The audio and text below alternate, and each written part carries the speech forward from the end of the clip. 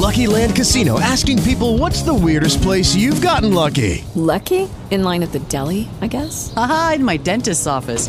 More than once, actually. Do I have to say? Yes, you do. In the car before my kids' PTA meeting. Really? Yes. Excuse me, what's the weirdest place you've gotten lucky? I never win and tell. Well, there you have it. You can get lucky anywhere, playing at LuckyLandSlots.com. Play for free right now. Are you feeling lucky? No purchase necessary. Void where prohibited by law. 18 plus. Terms and conditions apply. See website for details.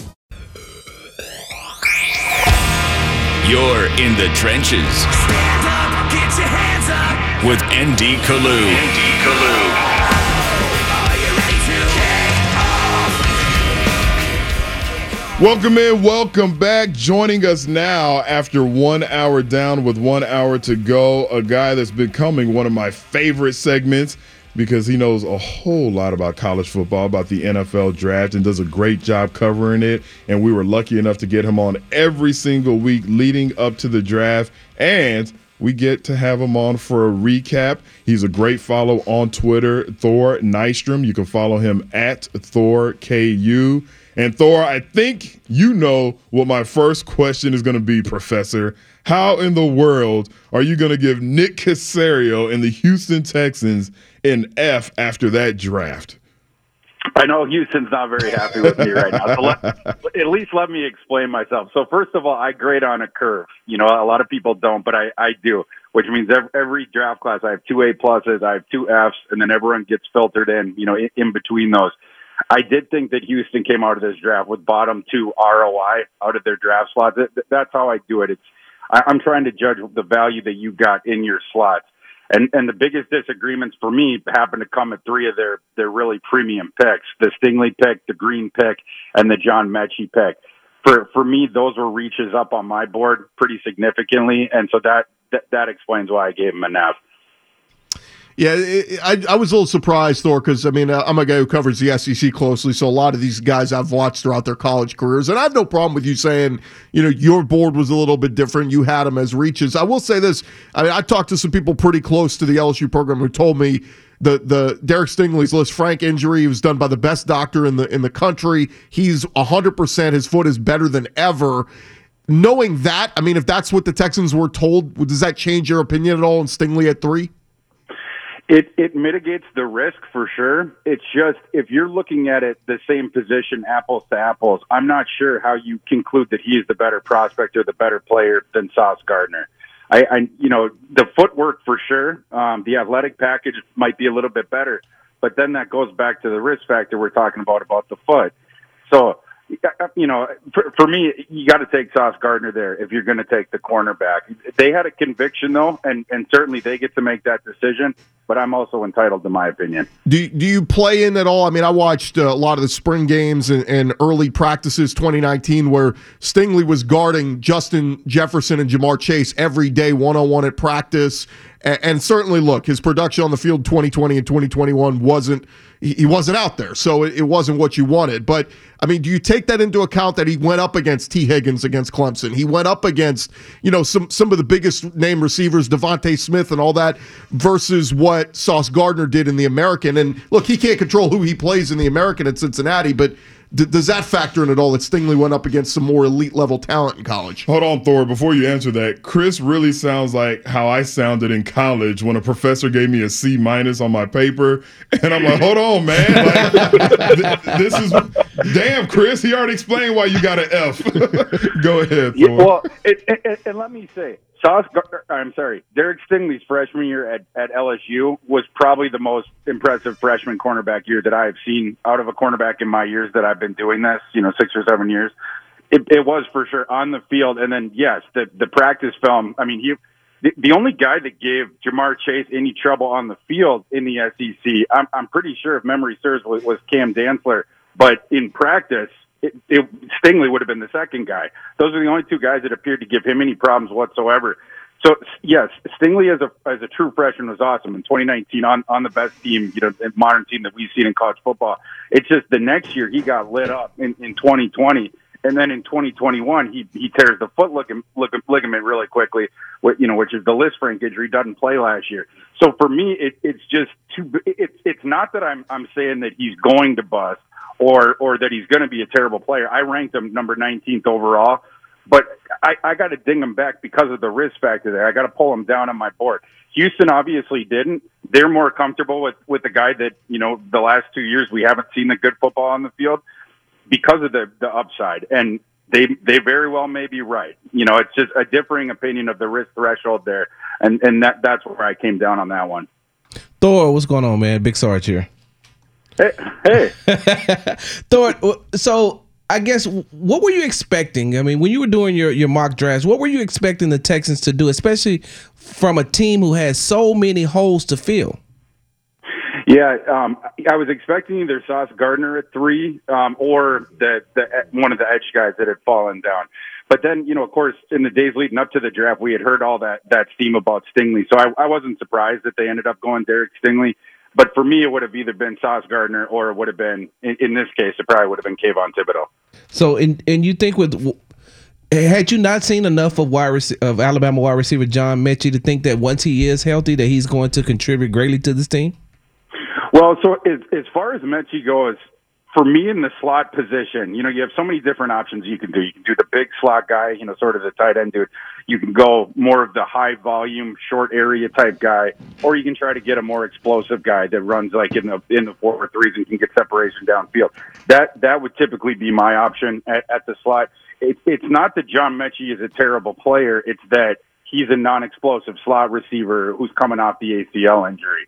He's more of the reliable, efficient guy, move the chains within 10 yards. For me, at that position, if I'm taking my other slot options off the field, I want a guy that can stretch the field downfield. Speaking with Thor Nystrom, does a great job covering college football, the NFL draft for NBC Sports. You can follow him on Twitter at ThorKU. Thor, I always tell myself going into every draft, you should never be surprised by anything that happens, but every year I'm surprised. This year, my biggest surprise was Malik Willis dropping all the way to the 3rd round. Any thoughts on why that may have happened, and did you see that coming? I don't think anyone saw that coming, including in the NFL. They would not have invited Malik Willis into the green room if they thought that there was a good shot he was getting out of the 1st round, much less the 2nd round. So obviously things changed there, or, the information that teams were giving out to people just wasn't, even to the NFL itself, wasn't completely straightforward as far as that stuff went. It's still surprised. I think, we don't know everything about a player's evaluation, but from everything, all indications, Malik is a great kid. So it seems like that would all come down to his intermediate accuracy, which is something that I think both can be explained on his film by the lack of supporting cast, the poor offensive line he was playing behind. He typically had to play outside of structure, not as a choice. He was forced outside of there by interior pressure every play. And then, not being able to set his feet in that regard, that's why he was throwing on the run so much. But that's something that I think when he goes to the NFL, when he's playing behind better, when he's playing with better supporting cast, and when he gets NFL coaching as far as keeping his feet work when he does have that protection, I think that accuracy is naturally going to go up. And we talked about the ridiculous physical tools that he has. That just goes without saying. It's just for the NFL, there's a certain risk threshold that they have for that position when they know a kid's not going to play this coming season and they know he has these specific things he has to work on. I'm just pretty bullish that he's going to fix that thing. And I actually think, though he wants to be in the 1st round, wanted to be in the 1st round, I should say, he actually landed in a spot that's pretty good for him when you look at who's in front of him, how long that quarterback is expected to stay there. I think he's actually in a good position. So that was the negative surprise. I want to go on a positive surprise. I did not see the guard out of Chattanooga, Tennessee, Cole Strange, going in the 1st round. Give me your thoughts on that. Yeah, that one was funny. The more that I watched Cole Strange, the more that I liked him. When I went down to Mobile, I didn't have a ton of exposure to him before the Senior Bowl. He caught my eye there first, and then the pre-draft testing was so good. And then you see him on film, and he moves around really good. I ended up giving him one of what I think is one of the higher rankings, at least in my industry. I ranked him like 53rd or something like that. And it was so funny. You guys know I put 500 comps on 500 players on my big board. And so I comp out so many different guys. it's so interesting sometimes the comps that I end up settling on when in comparison to where they get drafted. The guy I ended up comping Cole Strange to was Joe Thuney. So it wasn't a surprise at all in the end that New England was the one that sort of reached up for him. I like the kid a lot. The Rams said that thing about, he could have been here at 100.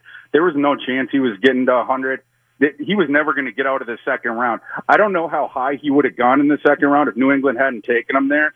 But New England clearly thought that they had to protect themselves from him getting picked by someone else. I think he would have gone somewhere between the mid-second round to late if they hadn't taken him. But there is a shot, of course, that they knew of some other team at the top of the second round that liked them. Thor, I know you kind of said you thought it was a little bit of a reach, but Kenyon Green, now that he is a Texan, he's a guy who played up and down that offensive line at A&M. He played guard. He played some tackle. Where do you see him now that he's here in Houston? I mean, is his best fit at guard and I guess specifically that right guard spot?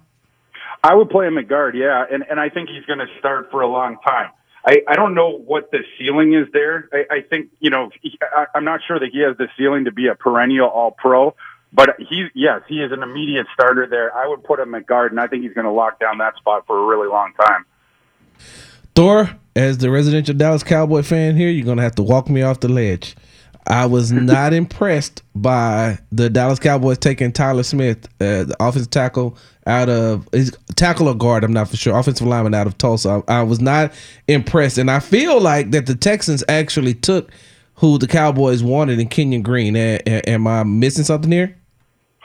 Yeah, no, I think that's probably right. Although Jerry Jones, I saw that thing yesterday where he tried to show the reporters his draft board and tried to prove that Tyler Smith was above Kenyon Green on his board.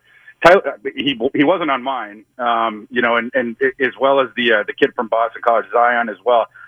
Although I did have a first-round grade on Tyler Smith, I do have to say I had him 31. The Cowboys took him 24. I like him a lot. It's just there's stuff that he has to work on. He was a penalty machine last year, although Trevor Penning was too, and he went even higher. Both those guys had 16 penalties last year. They have similar things that they need to work on. It's just Smith is a little bit further behind on the developmental curve, but then again, he's 2 years younger than Trevor Penning. So I just thought of him as sort of a discount rack, Trevor Penning. Coming into the NFL, yes, he needs to play guard. He played tackle at Tulsa, but he has too many balance issues right now on the perimeter. And when he starts losing a rep, just like Penning does, he'll start getting grabby. So you can't trust him there initially, but that's fine for Dallas because they're set at tackle. What they needed was a center and a guard. They can just plug him in at guard right away. And then, in a couple of years, they want to switch him to right tackle. That should be fine. But I do think there's those things he has to work on for sure. Dallas had an interesting draft. It wasn't just, as far as Tyler Smith goes, second round, they also took a player I was bullish on and that I felt like I had one of the higher grades on this guy in the industry in Sam Williams. I ranked him 65th. I just couldn't rank him any higher because of the off-field stuff, but on the field, he's really, really good. So that was, of course, baked into my thing. They took him 56. That pick reminded me a ton of Greg Hardy, from back in the day, a similar just sort of shooting the moon on the upside thing. And I totally get what they saw with that kid on film. That kid is a really, really, really good player. Without the off-field stuff, I think he would have had a shot to crack the late first round, and certainly he would have been going higher than he was. It's just that was sort of the risk there. And Dallas took a couple different risks in this class, and they sort of reached on him. And that was my biggest concern with him. Another one is Damone Clark later on. He was sort of an unfortunate case where he would have gone higher. He didn't have this spinal injury that had propped up or that had cropped up during the pre-draft process, but they ended up taking him in the 5th round. That kid's definitely not playing next year, and I'm not sure, when we see him again or if we do, if he's going to look the same as he did in college. Thor, I always appreciate people who have a passion for football. You're definitely one of those guys. You've been great for our show. Please don't be a stranger and enjoy the 2023 draft. We look to catch up with you before that. I love talking to you guys all spring, and I hope we can do it again next spring. My man, Thor. Appreciate you. We'll talk to you soon. Appreciate it. Hello, it is Ryan, and I was on a flight the other day playing one of my favorite social spin slot games on ChumbaCasino.com. I looked over at the person sitting next to me, and you know what they were doing? They were also playing Chumba Casino. Coincidence? I think not. Everybody's loving having fun with it. Chumba Casino is home to hundreds of casino-style games that you can play for free anytime, anywhere, even at 30,000 feet. So sign up now at ChumbaCasino.com to claim your free welcome bonus. That's ChumbaCasino.com and live the Chumba life. No purchase necessary. VGW. Void where prohibited by law. See terms and conditions. 18+.